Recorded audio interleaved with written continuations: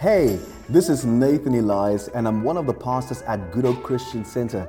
I want to welcome you to our podcast.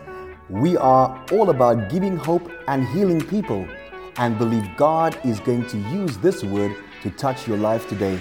So let's get started and enjoy this message. What a privilege to be with my dear friend, Pastor Wendy McDonald today, and God's wonderful people in South Africa. I am privileged today to be with you. Let's pray right now. Let's pray and believe God to touch us, to speak to our hearts, to reveal His word to us in a very powerful and beautiful way today. Because we're talking today about the three realms of faith: the gift of faith, fruit of faith, measure of faith, and the difference, and how they work in our lives. So we need the Holy Spirit to come and help us see it and live it for the glory of Jesus.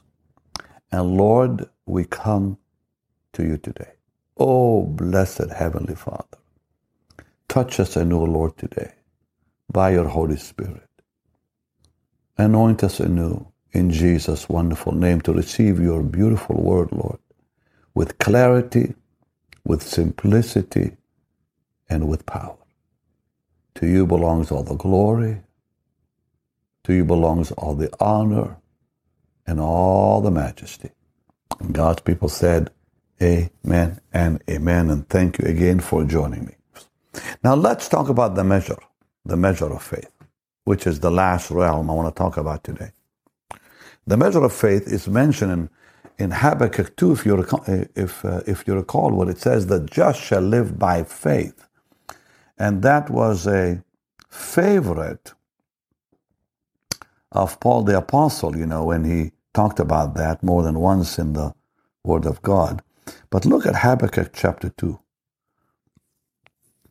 And let's look at verse 4. It says, behold, his soul which is lifted up, he is not upright. So anyone who is walking in arrogance, thinking they can do it on their own, is not upright in the sight of God. But the just shall live by faith. Now that kind of faith has got to be developed. We have a responsibility here. So let's look at Romans, all of us, chapter 12 and verse 3. And I want to explain this. Is beautiful here. For I say through the grace, Romans 12:3, for I say through the grace given unto me, to every man that is among you, not to think of himself more highly than he ought to think, but to think soberly, according as God hath dealt to every man the measure of faith. Wow. So this measure of faith is given at salvation. When we are saved, God gives us that measure of faith. And Paul explains it further in Romans chapter 1. And let's look at verse 16 and 17. For I am not ashamed of the gospel of Christ.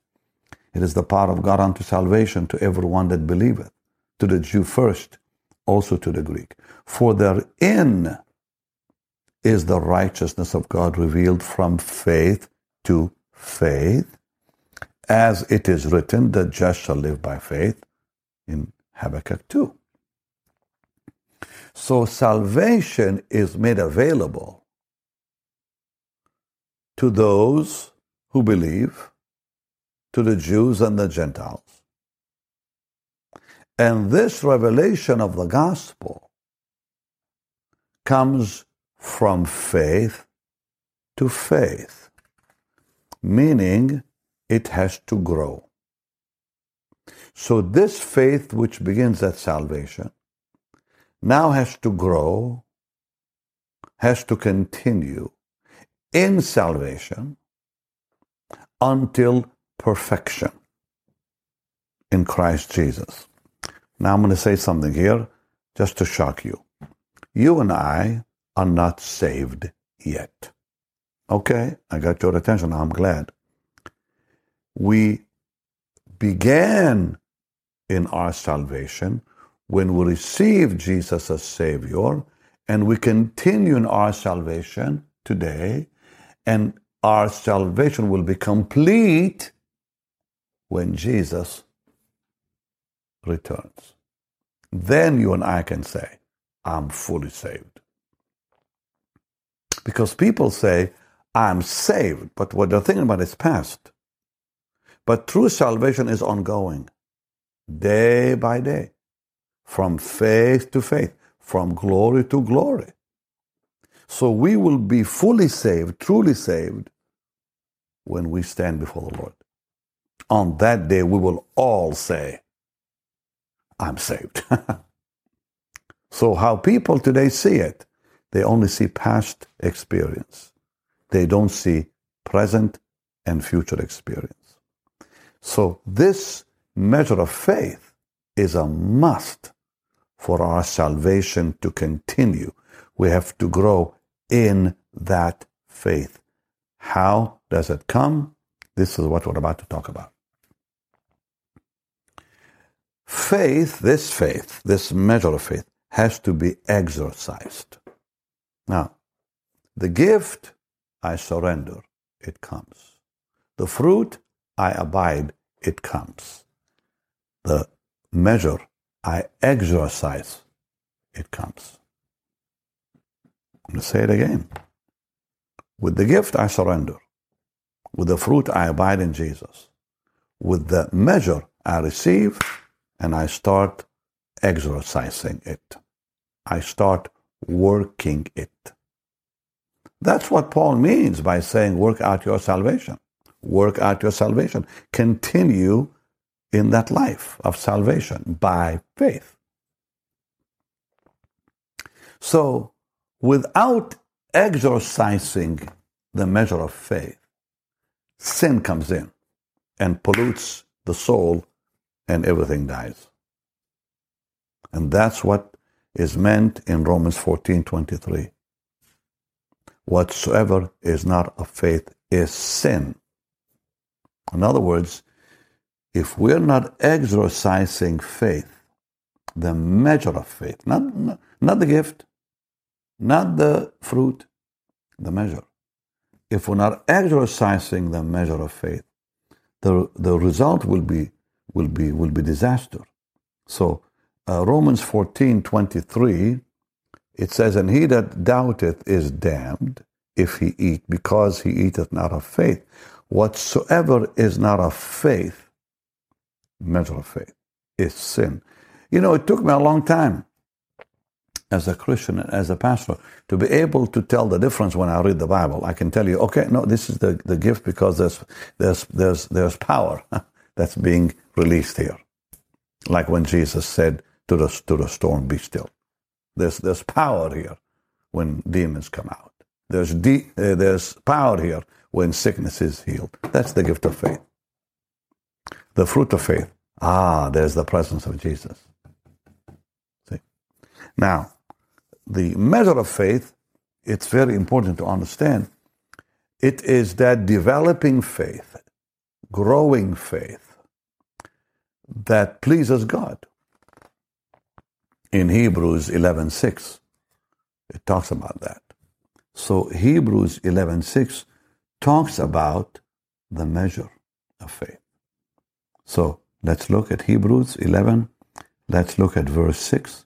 And the Bible says, without faith it is impossible to please him. For he that cometh to God must believe that he is, and he is a rewarder of them that diligently seek him. He's talking here about the measure, growing faith. All right. Now, let's look at something that is so beautiful. And like I said, because I don't want you losing this beautiful truth, that the gift, God gives it as a gift. The fruit, he cultivates it in our lives as we abide in him. But the measure, he expects us to grow it. Not only to receive it, but to grow it. So faith, this measure of faith, is not given or imparted. This faith comes. Big difference. Faith, please hear this. Faith given, fruit imparted, measure comes. Isn't that beautiful? So when it comes to the gift, God gives it. Comes to the fruit, imparts it through the presence of the Lord. When it comes to the measure, it comes. How? You know how, all of you already. By hearing the word of God. So, Romans chapter 10, verse 17, it says, so then faith cometh by hearing, and hearing by the word of God. So the source of this faith is the Bible, the word of God. But let's look now at how it comes. How does it come? What do we do? So the gift, power of God, fruit, presence of God, measure, word of God. But how does it come? All right, let's go to Proverbs. This is very important now. What I'm going to share with you is so important for your eternal destiny, that you stay strong in the faith. And here's how you do it. Verse 20, Proverbs 4:20 and 21:22. It says, my son, attend to my words. Incline thine ear unto my sayings. Let them not depart from thine eyes. Keep them in the midst of thine heart, for they are life unto those that find them, health to all their flesh. Marvelous. So, what is it saying to me? Well, verse 20 says, attend. Attend means pay attention. So I cannot grow in this measure of faith that keeps my salvation alive and growing. I cannot live in this faith without paying attention to the Word of God. So number 2, he said, incline. Look at verse 20 again. My son, attend to my words, and then incline thine ear. Incline means have a teachable spirit, have a teachable heart, have a teachable attitude. That's what incline means. It means to bend. Have a teachable heart.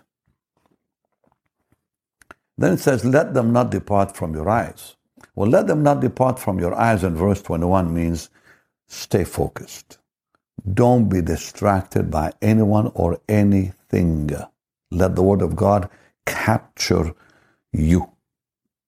Capture you completely. So here it says, let them not depart from thine eyes. Let the word of God be your focus. Let the word of God capture you. Then keep them in the midst of your heart. Well, that means meditate. Meditate on them. Keep the word as the center of your life. And then they are life unto those that find them. Find means to search, right? And health to all their flesh. And that's how you keep your heart. In verse 23, keep your heart with all diligence. Out of it are the issues of life. Wow. All through the word. So, attention. Pay attention. 2, have a teachable heart. 3, be glued to it. Be focused on it. Let no one distract you from the Bible. Number 4, meditate. Now that's the part that people don't know how to do. Meditate, you cannot meditate until you begin to read thoughts rather than chapters in the Bible. Read thoughts. The Bible is divided into thoughts. When you read the Bible, you see the thought changing. I've used this so many times, I'll say it again. Genesis 1 to 11 is one thought. It's the story of man. Genesis 12 to 24, the story of Abraham. From 24 to 28, the story of Isaac. From 28 to 33, the story of Jacob. From 33 and on, sons of Jacob. 37 and on, Joseph. So you break the book of Genesis like that, and you can go back and meditate upon one thought together. Go through the headlines of Genesis 1, 2, 3, 4, 5, 6, 7, 8, 9, 10, and 11. It's so simple when you read and reread and read and reread. You capture the thought. Meditation turns logos into rhema by the nutrition that comes into your spirit man. And when the Logos becomes Rhema, there's life in your spirit, man. So meditation is very important. So don't read your Bible, close it and leave. No. Read the thought. Now you may want to break the thought, let's say, into two parts. If you can't do it all in one, fine. God understands that. Just break it to where you can see it as one beautiful revelation. And I don't think it's a good idea to jump from book to book. Nor is it good to, well, I'm going to read 3 chapters today, because you're not really capturing the thought of that part of the Bible. Where the thought stops, you stop. You can figure it out yourself on where you think the thought stops for you. Like in Matthew. Well, the first part of Matthew is a very short part about the birth of the Lord. That's one thought. And then you begin with his life, and then his ministry and so on. Then the Beatitudes, and so forth. And you can break it that way to make it simple for you, for yourself. The thought is very important. That's what Paul meant when he said divide the word rightly. Divide the word rightly into thoughts for your own benefit. And then you can meditate. What did I read? Well, I read this, and then it becomes heart meditation. So the word will come as you follow these 4 directives in Proverbs 4. Pay attention, be teachable, stay focused, and meditate. Keep them in the midst of your heart by meditation. Let the word become the center of your life. And now the process begins to transform you, because now the Logos becomes Rhema. And so from the spoken or written word, now you move into the imparted word. Meditation takes you from the spoken to the imparted. Takes you from the written to the imparted. So that's why faith cometh by hearing, and amazingly that word is Rhema in the Greek. So as you hear it, it becomes Rhema. Meditate. Because you hear it not just with your ears, you hear it with your spirit then. Because once you meditate, that hearing becomes spiritual. So Rhema basically takes the eternal Logos word and injects that into our hearts. Rhema takes the Logos and makes it spirit. Rhema is the way the Holy Spirit begins. Wow, this is so beautiful. Rhema is the way that the Holy Spirit brings the Logos out of eternity into time. From eternity into our human experience. Isn't that beautiful? So Rhema is the way the Holy Spirit takes that Logos word, brings it out of eternity into our experience, into our time, into our life, into our walk. And frankly, what happens is that's when the word becomes personal, because Rhema makes the Logos specific. Rhema makes the Logos personal in our lives. Well, I want to pray right now with you that the Lord, and frankly, that's when the word will be effective.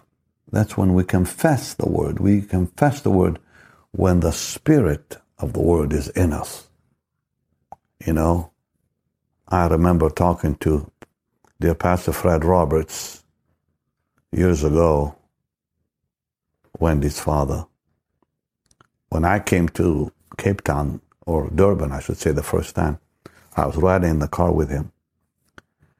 And just he began talking about faith, and he said, you know, he said a lot of people now are talking about confession and so forth.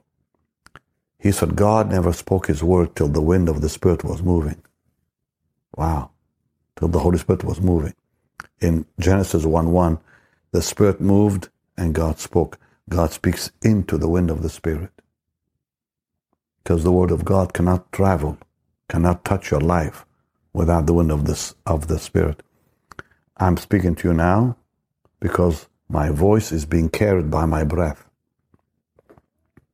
Now, if I only moved my lips, then I would say, read my lips, but that's not what God says in His Word. He says, hear my voice. Well, you can't hear anyone's voice without breath. The Holy Spirit carries the Word into your hearts. And that's where we can confess the Word, when the wind of the Spirit is alive in us, when the Rhema is alive in us. Lord, I thank you for your Word. Come on, let's just thank Him. Lord, I thank you for your Word. Lord, I pray you'll bless everyone listening, everyone watching. Let the gift of faith work in everyone with power.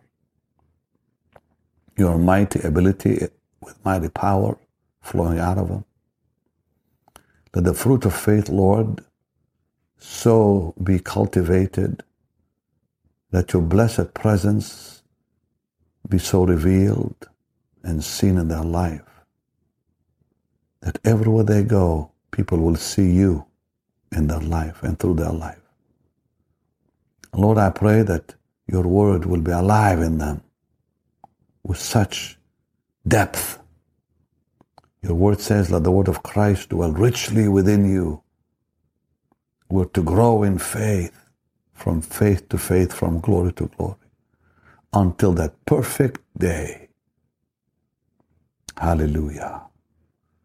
Bless your people, Lord, mightily today with your wonderful power and presence.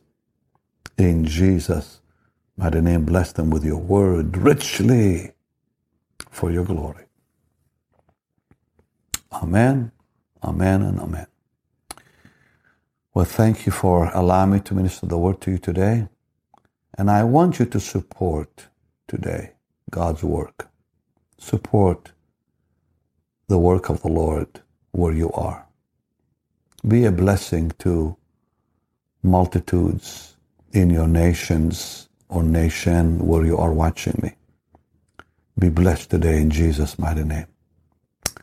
Okay, much pleasure.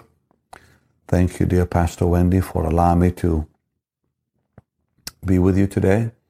And I'm going to ask your wonderful people to support you and stand with you. Pastor Wendy is doing an amazing job, an amazing work in South Africa. Stand with her. Stand by her. Be a mighty support for her in prayer and financial support.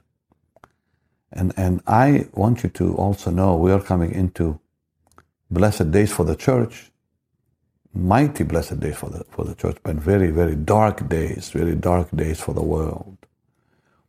And the only way you can secure your tomorrow financially is by giving today. Because it's not just about the harvest today. It's about the harvest and the harvest and the harvest and the harvest and the harvest that will keep coming tomorrow as we sow seed, believing God to protect our tomorrow.